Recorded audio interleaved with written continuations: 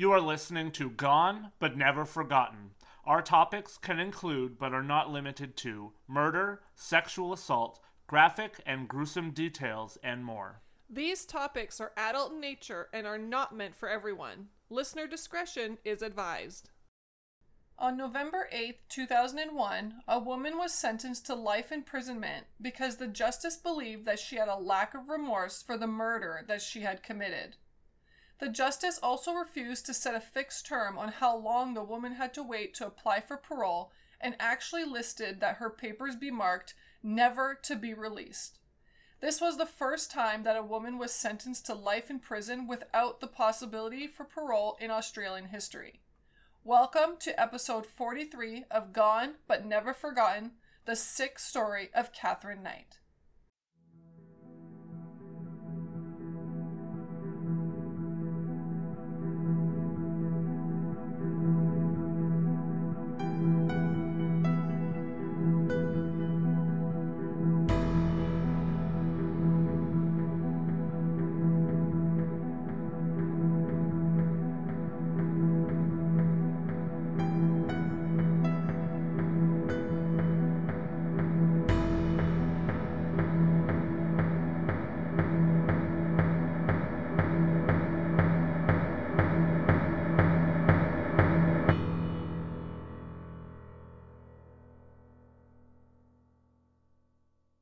Hello everyone, and welcome back to Gone But Never Forgotten. First and foremost, as always, we want to thank you, the listener, for tuning in to us every week and taking the time to listen to us as we share the macabre with you. You goners are the ones that make everything possible and everything worth it. This week, at the end of the episode, we will also share another one of our #BeBetter stories that came in from one of our goners. We mentioned this last week at the end of the episode, but we have decided that we want to make Be Better a bit of our thing. Part of that is that at the end of episodes, we're going to share short submissions from our listeners that come in via email or social media. We just want to end our episodes with a little bit of light after the darkness that usually accompanies our episodes. So, send us your #BeBetter stories, and let's spread the word, the love, and the good. For now, we want to warn you a little bit with this episode. The story of murder and more that we're about to share with you includes subject matter that is certainly not for all listeners. The story includes murder and other dark topics. So please, be aware of what you're listening to and who is around. Things are about to get strange.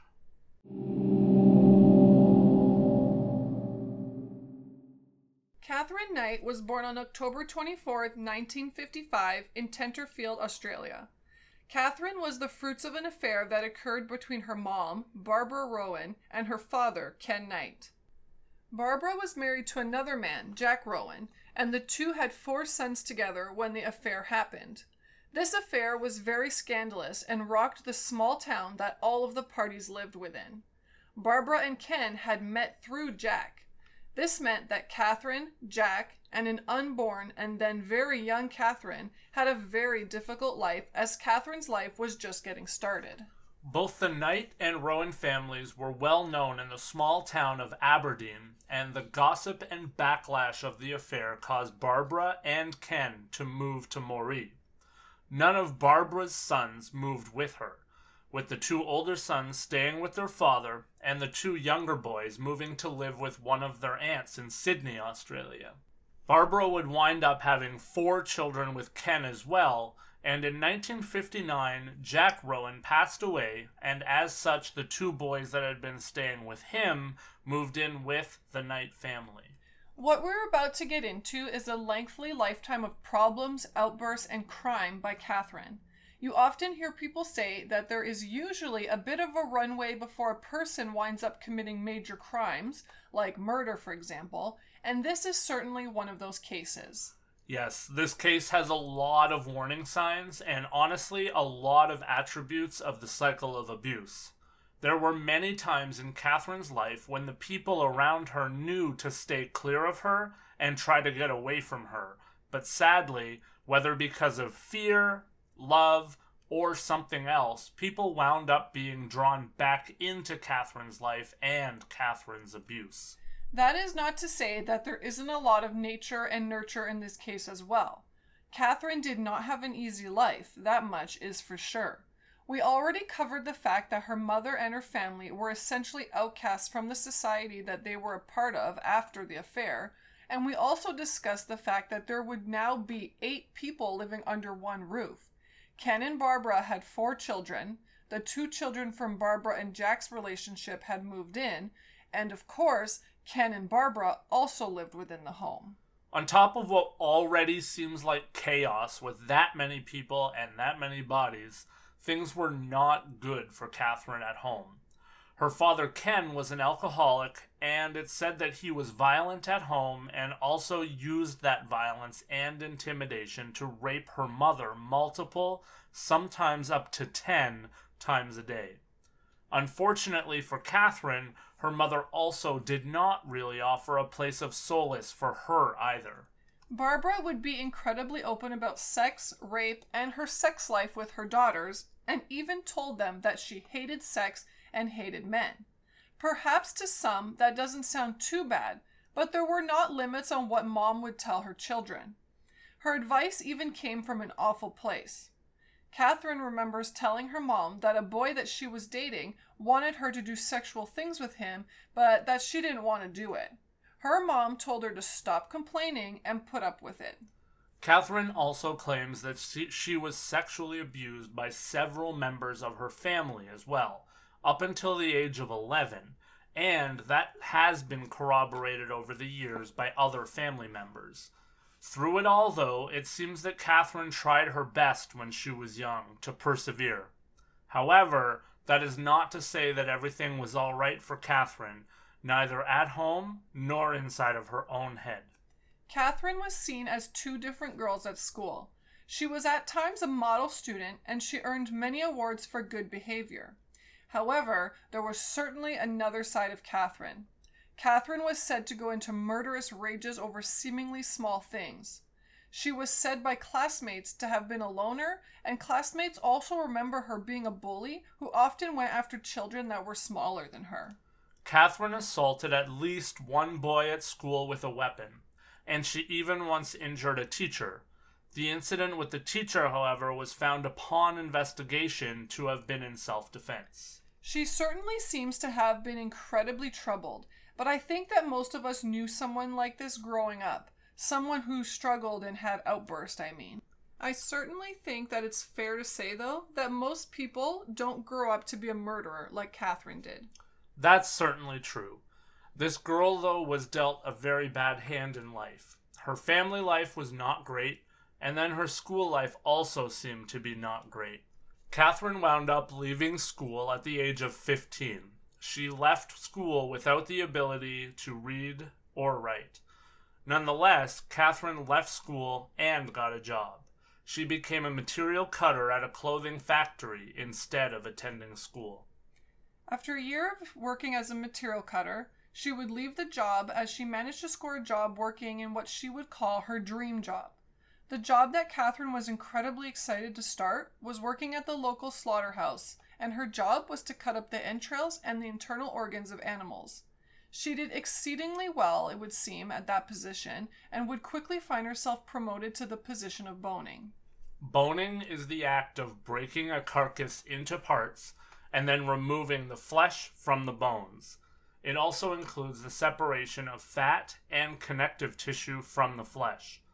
These processes are deemed to be very labor-intensive, but it was something that Catherine enjoyed immensely.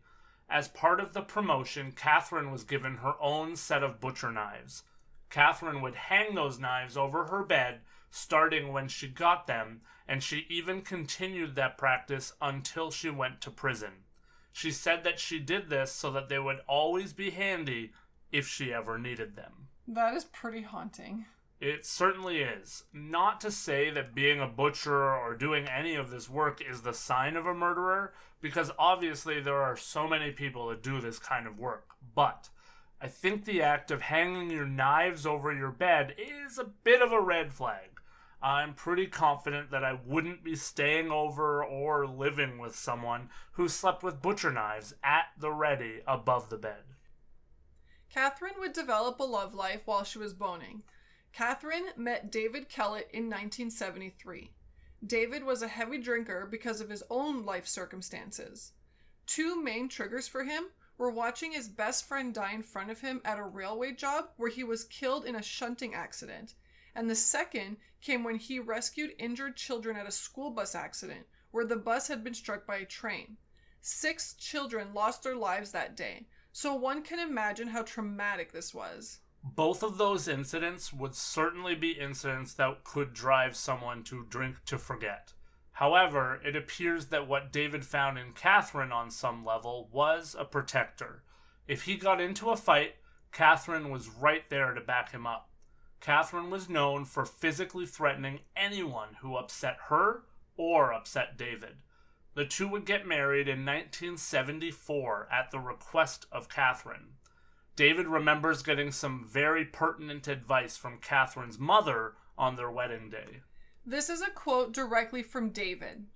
"The old girl, speaking about Catherine's mom, told me to watch out.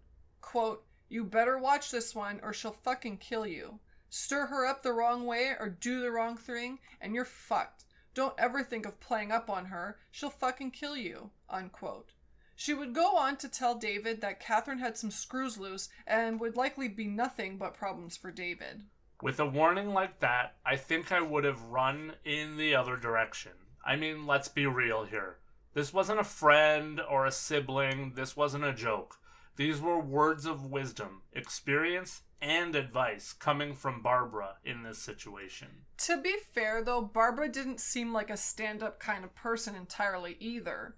She had her own skeletons in her own closet as well. For sure, but still, those are really harsh words to be spoken at your daughter's wedding of all places. And she wasn't wrong.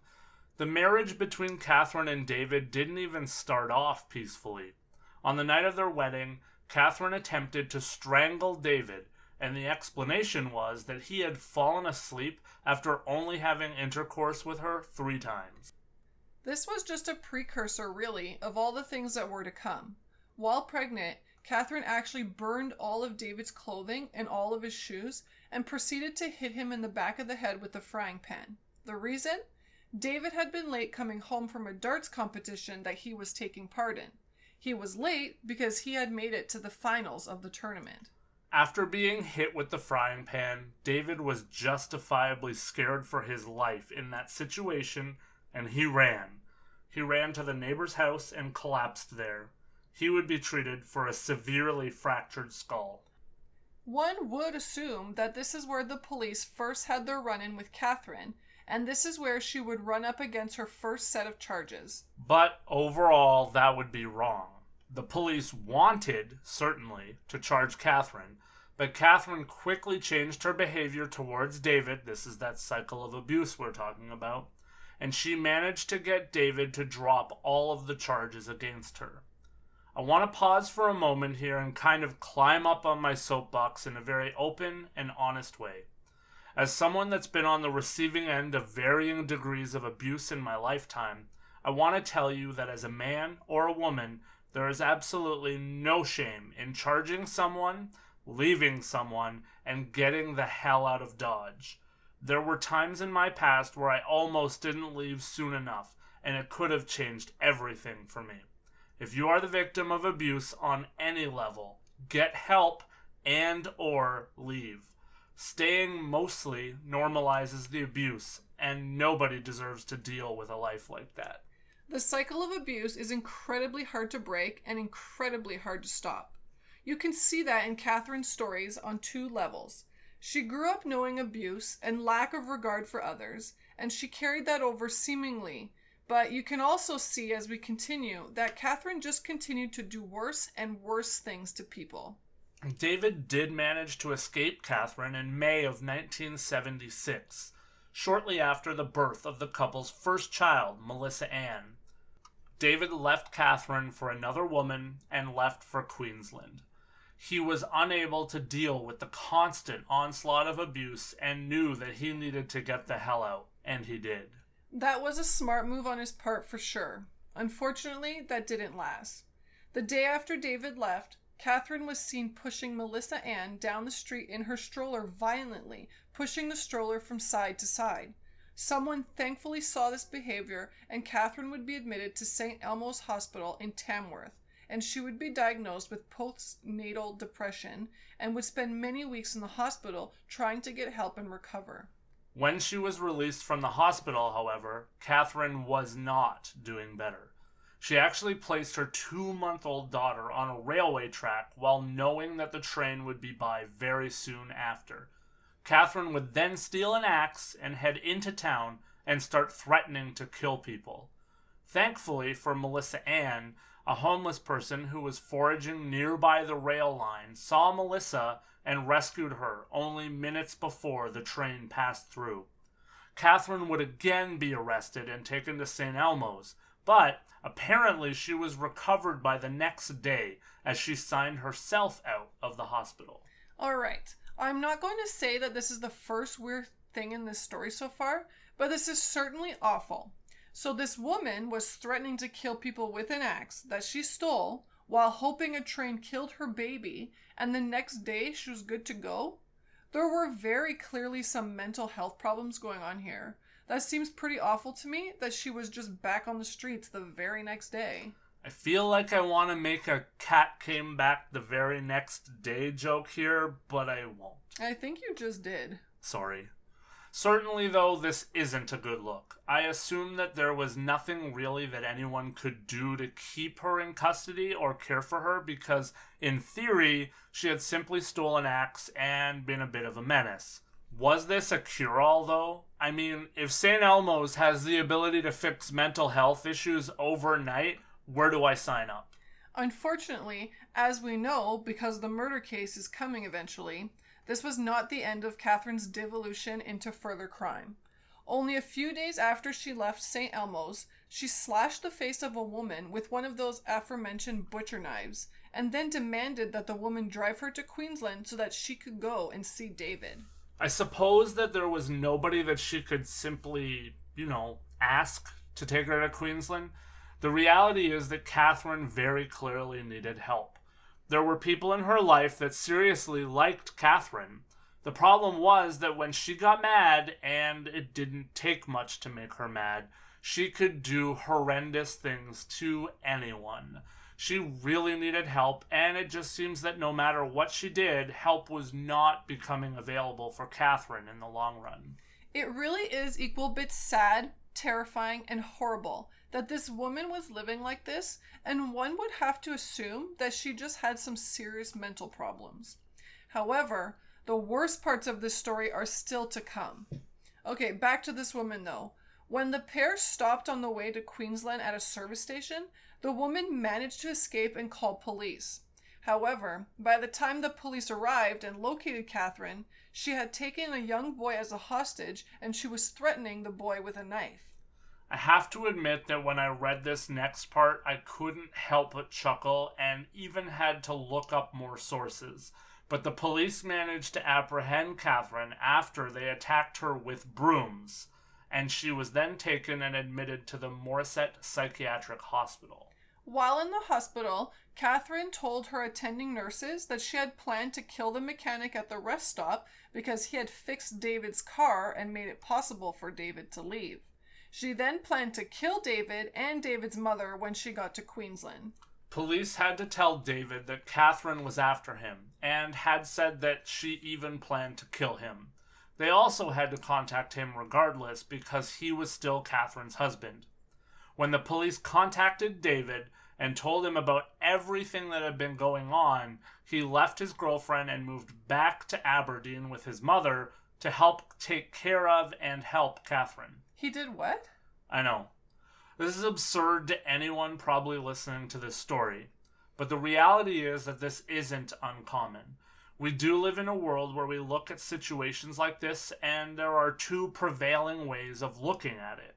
When you see someone that's clearly not doing well and clearly on a downward spiral like Catherine was, you can do one of two things.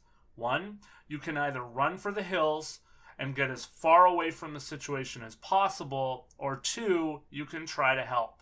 I won't say that either one of those is necessarily wrong, obviously, but clearly David still loved Catherine and felt the need to help her. It's heroic. It may not have been the smartest decision, but it is heroic.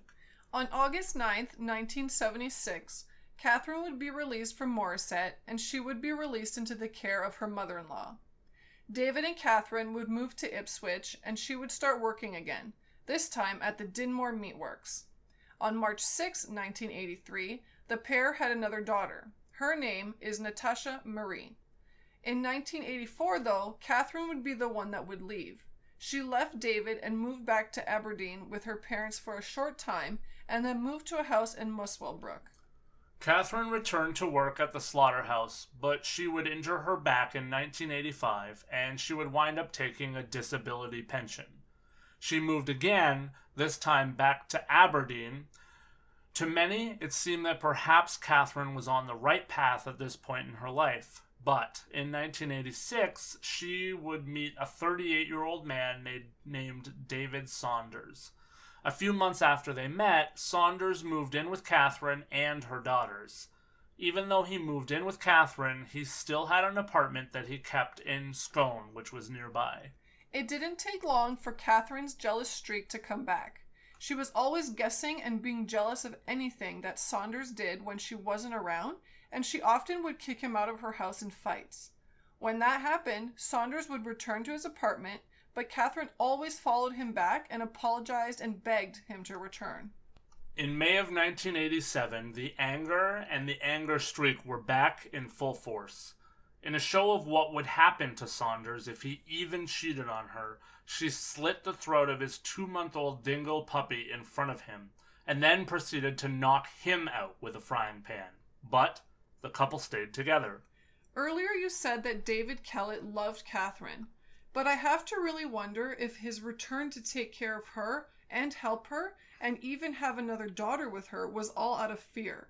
I don't think that the normal reaction would be to stay with someone as David Saunders did, especially after she slit an animal's throat and knocked you unconscious. You aren't wrong, and Saunders certainly did stay with Catherine also. In June of 1988, the pair had a child, a third daughter, Sarah. This prompted Saunders to put a deposit down on a house. The two eventually moved into the new house, and Catherine decorated the home with animal skin, skulls, horns, rusted out animal traps, leather jackets, machetes, and pitchforks. There wasn't a space anywhere, including the ceilings, that were left uncovered. The two had a massive fight in which Catherine hit Saunders in the face with an iron and then stabbed him in the abdomen with a pair of scissors. After that fight, he moved back to Scone.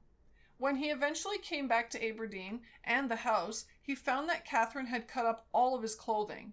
At that point, Saunders seemed to realize that he needed to get away, and he went into hiding. Catherine would try to find him, but nobody would help her.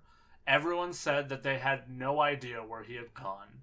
Months later, when Saunders reappeared, it was to see his daughter.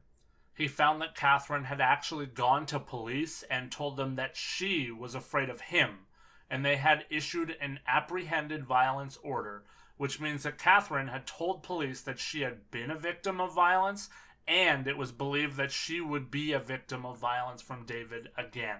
For a long time, it seemed like Catherine's life seemed to disappear from the public eye, and there was a break in the violence and in the ongoing crisis that she lived in.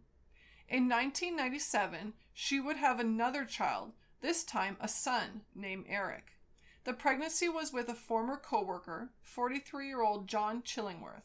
Their relationship would last for about 3 years until Catherine left him for a man that she had already been having an affair with for a long time, named John Price.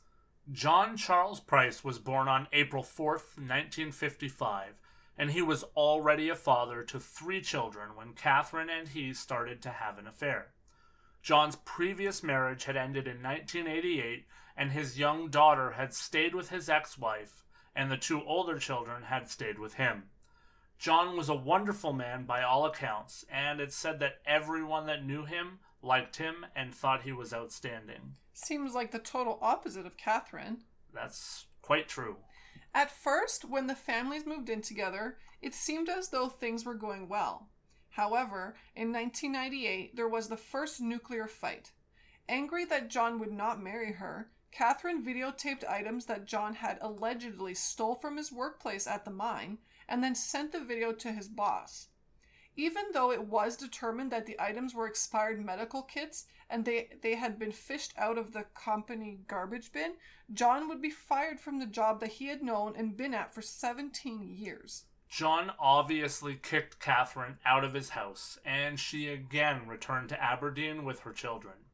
John, though, would pursue a relationship with Catherine again. This seems to be a recurring theme, only a few months later. However, this time he not only wasn't going to marry her, he also wasn't going to let her move in with him. As someone who had been dominant her entire life, this must have driven Catherine crazy. I honestly cannot believe that someone would even want to have a relationship with her after she literally cost him his job.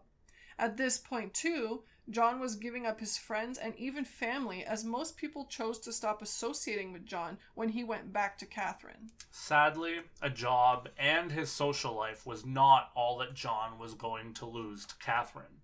In February of 2000, Catherine and John had an argument that culminated with her trying to stab John right in the chest. He managed to escape serious damage that day, and he took out a restraining order in an attempt to keep Catherine away from him and from his children. As the month went on, John told people that he was concerned for his safety because of Catherine. He even told coworkers at his new job that if he didn't show up for work one day or he went missing, it was because Catherine Knight had murdered him. On February 29, 2000, John would come home and find that Catherine had sent the children away to a sleepover at a friend's house, even though she wasn't even home. John, though, continued following his usual routine. He checked in with neighbors and then did things around the house before climbing into bed around 11 p.m. Shortly after John had gone to bed, Catherine came into the house, made herself a dinner, watched TV, showered, and then went upstairs. Catherine then woke John up and the two had sex. After sex, John went back to sleep. At 6 a.m. the next morning, a neighbor came by the house because they were concerned because John's car was still in the driveway. There wasn't an answer at the house. John's boss also sent a worker to the house because John had not shown up for work. The neighbor and the coworker both tried to knock on windows and doors, but then decided to call police when they noticed what they thought might be blood on the front door. The police arrived around 8 a.m. and they broke down the back door of the house. Police found John's body there with Catherine nearby. Catherine had taken an overdose of medication. Before she had done that, she had done some incredibly terrible things. Catherine had stabbed John with a butcher's knife while he was sleeping. Then John had woken up and tried to turn on the light before he tried to get out of the house. Catherine chased him everywhere that he went. Police said that the physical evidence then showed that John had managed to get the front door opened, and then he had either stumbled back into the house or been dragged back into the house where he would succumb to his injuries after bleeding out. After the attack, Catherine had gone into town and gone to an ATM machine to take out $1,000. John's autopsy would later show that he had been stabbed at least 37 times in the front and back, and that many of the wounds were deep enough that they had also struck and cut vital organs. Catherine was not done there, though. I'll pause for a moment and say that what we're about to share makes the stabbings look tame. Listener discretion is advised. Hours after John had been left for dead, Catherine skinned him and hung the skin from a meat hook, and then decapitated him and cooked parts of his body. She served up plates of John with baked potato, pumpkin, beetroot, zucchini, cabbage, squash, and gravy, and proceeded to set 2 table places along with notes beside each plate. Each note had the name of one of John's children. she had prepared a meal for the children to eat their own father. When police arrived, John's head was in a pot surrounded by vegetables. Catherine also posed John's body with his left arm draped over an empty pop bottle and his legs were crossed. Catherine had also left a note with a photograph of John. Both were bloodstained and covered in flesh. The note was a lot of nonsense, as we stated earlier. Catherine could not read or write, but the note essentially said that she had done this because she claimed that John had raped her daughter. Police found those accusations to be untrue. After the case had been thoroughly investigated, Catherine offered to plead guilty to manslaughter, but that was rejected by the prosecutors. She was arraigned on March 2, 2001 on charges for murder. She pled not guilty. Her trial would commence on October 15, 2001 with jury selection. Of the 60 people who were brought in as potential jurors, when the judge offered jury prospects a chance to leave because of the nature of the photographic evidence in the trial, 5 would leave. Other jurors would also be dismissed when they saw names on the witness list, and then Catherine's counsel called for the day to be brought to an end, which it was. The next morning, Catherine changed her plea to guilty, and the jury was dismissed. It was determined that the judge was made aware of the plea change the day before, and had subsequently asked for her to get a psychiatric assessment to determine if Catherine was aware of what she was saying by putting in her plea of guilty. It was determined that Catherine was indeed sane, but that she was suffering from borderline personality disorder. No reason was ever given to the public regarding why Catherine's plea was changed, and it seemed that Catherine did not even really accept responsibility for the murder. At the sentencing hearing, her counsel even moved to try and have Catherine removed from the courtroom during the joint agreement of facts, which was not allowed by the justice. During the statement of facts, one expert was describing the skinning and decapitation of John, and Catherine became hysterical and had to be sedated. On November 8, 2001, Justice O'Keefe said that due to the nature of Catherine's crimes, he was sentencing her to life in prison. He said that life in prison without the chance of parole was the only sentence suitable for her crime. He ordered, too, that her papers be labeled "never to be released." And that was the first time that such a move had ever been imposed on a woman in Australian history. Finally, in June of 2006, Catherine appealed the life sentence without parole and said that the punishment did not fit the crime. Her appeal was overturned, and Justice McClellan said, quote, "This was an appalling crime, almost beyond contemplation in a civilized society," unquote. That is not a wrong statement. Thankfully, this is something that we don't hear about often, especially on this level. Catherine literally committed so many indignities to John and John's body, and that is not even to speak about what she did before committing murder. This story is certainly over the top, but as I often do, I think that there's a lot of blame to go around in this case. First and foremost, I have to point at Catherine, of course. One should not have to live a life like Catherine did. Her life was hard right from the beginning. Being raped and being mistreated by family certainly is not the way that anyone's life should start. However, as she devolved and as she started to lash out, she should have looked for some help somewhere. She was not unaware of the things that she did, but the cycle of abuse is very real, and she always felt that she could be better, and apparently so did others in her life. I'll use a word of Julie's here, wound. Catherine had many wounds in her life that likely stemmed all the way back to that very same childhood. She didn't like men, she didn't trust men, and she carried out a lot of hate, anger, and distrust for men because of things that men had done to her and things that her mom had said to her. You can really see a pattern in her behavior. She would find a man that could handle the problems that she had, and she would attempt to settle down, usually quickly. That alone is a fear of abandonment. Then she would do the things that she thought she had to do to keep that man in her life. She would threaten them, scare them, and even attack them. She would tell them what would happen if they cheated, and she would often cause physical harm. that is where John kind of broke the cycle a bit by not allowing Catherine to move in with him.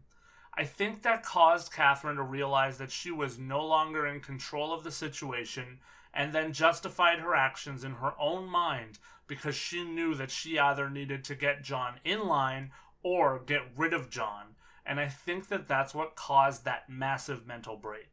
It doesn't matter that she had mental health issues. When you can do the things to another person that Catherine did, you certainly need to be locked up and have the key not just thrown away, but destroyed. Catherine Knight is a monster and should absolutely never again see the light of day. However, I also must say that I hope she's getting some kind of help as well. Untreated mental health can certainly cause awful things to happen, but we also need to remember too that when someone struggles from mental health issues, that person suffers immensely. So, that's what I think, and that's where I think I'll leave my closing thoughts on this case. What about you, Julie? Is there anything that you want to add? Oh my god, like, what to say? You know, like, this is just crazy. Like, this doesn't even sound real to me. You know, like, the fact that someone can... I mean, first of all, she abused him a lot and was very, like, violent with him. But the fact that she put his body parts with, like, food, like, I just can't even... My brain does not wrap around that. Like, you know, you would think if you were mad at someone, like, once they're dead, they're dead. But she took it a step further and had to do more of whatever, get rid of that anger after he was dead. Like, that wasn't enough for her just to kill him. She had to get that little bit of rage out afterwards as well. And that's very frightening to think about. Like, this case, like I've said before, like, it has so many cycle of abuse things to it. I mean, you look at her past and it's like, there were similarities. She hit men in the head with a frying pan. She cut up people's belongings and clothes. She would lash out in any way possible to get control of people. Mm-hmm. But then when they went to the police or the police wanted to lay charges, she would turn and go sweet as pie and apologize. And obviously there was enough of a good person in there that people believed her. Or, like you said earlier, they were just so fucking scared that, like, they were not going to leave or press charges because they were afraid that, you know, what happened here was maybe going to happen to them. Yeah, oh, for sure. And not even that, like, you know, she wanted to feed the kids, the dad. Yeah. You know, like, that's so screwed up. And in this whole situation, I can't believe how many kids this lady had. Like, she should not have to take responsibility for anybody's life. Like, she can't even take care of herself. You know, she needs to focus on herself, keep her in prison, get her the help she needs or whatever, but keep her away from all these innocent people. Oh, it's so terrible. Like, this one makes me sick. Like, my stomach is just... ugh, you know? This one's definitely... It's unreal, right? Yeah. That's the thing. It's unreal. It doesn't sound like a real episode. Yeah, it's like you're watching a movie or a show or something. Yeah. So what do you say we transition out of here? Let's get out of this story and move on to something happier. All right, let's hear it. All right. So, well, let's just hit that transition noise and we'll break into something that's not about murder and decapitation and all that horrible stuff. As we mentioned, we did want to share our second #BeBetterStory story that we received. This time the story came to us through Instagram. The message we got was from Michael. Michael's message was as follows. I am from Guelph, Ontario, and this story is from a few years ago, but I wanted to share it because I feel like young people tend to get a bad rap nowadays, and I want to remind people that children have good hearts also. A lady named Nancy was taking her trash to the curb here, and she took a horrible fall. But luckily for her, there was a group of grade 7 students nearby, and they saved the day. They came to Nancy's aid, called 911, and even made sure to give Nancy a big hug before she was taken away in an ambulance. However, perhaps the best part of the story is that for a long time after, and this might even still be going on today, 2 of the students would come to Nancy's house each week to help her take out the garbage. Remember, our kids are our most precious resource, and even though oftentimes we look down on teens, they're just people too. I want to remind everyone that regardless of age, we can all #BeBetter. So thank you, Michael. I think that's an awesome story. Oh my gosh, I love that story. Yeah, thank you, Michael. And I really hope Nancy's doing well. That is such a great story of just, it's a simple act, and I'm not going to say it's a small act because I don't think it's a small act, but I think it's a simple act. And it really just shows that, like Michael said, it doesn't matter what age you are, you can make a difference. But also just something so simple as helping her still to this day, hopefully anyways, take out her garbage. I think that is such a nice story. Thank you, Michael. I love this. This is amazing. There you go. Julie is living and loving her #BeBetter thing. Yeah, I love this so much. So I hope you guys keep sharing your stories with us, because it just, it doesn't have to be some crazy story. It can just be a little story from either you or someone you know, but spread the positivity around, because even though there is a lot bad going on in the world, we can be the difference, we can be better. So I look forward to hearing everyone's story from around the world, around Canada. And yeah, I just can't wait for next week. Perfect. Well, we'll leave it there. As we're about to embark on this awesome vacation that hopefully we'll have cool stories for you guys next time about, we'll wrap up this case, wrap up this episode, and say thank you for listening to Gone But Never Forgotten.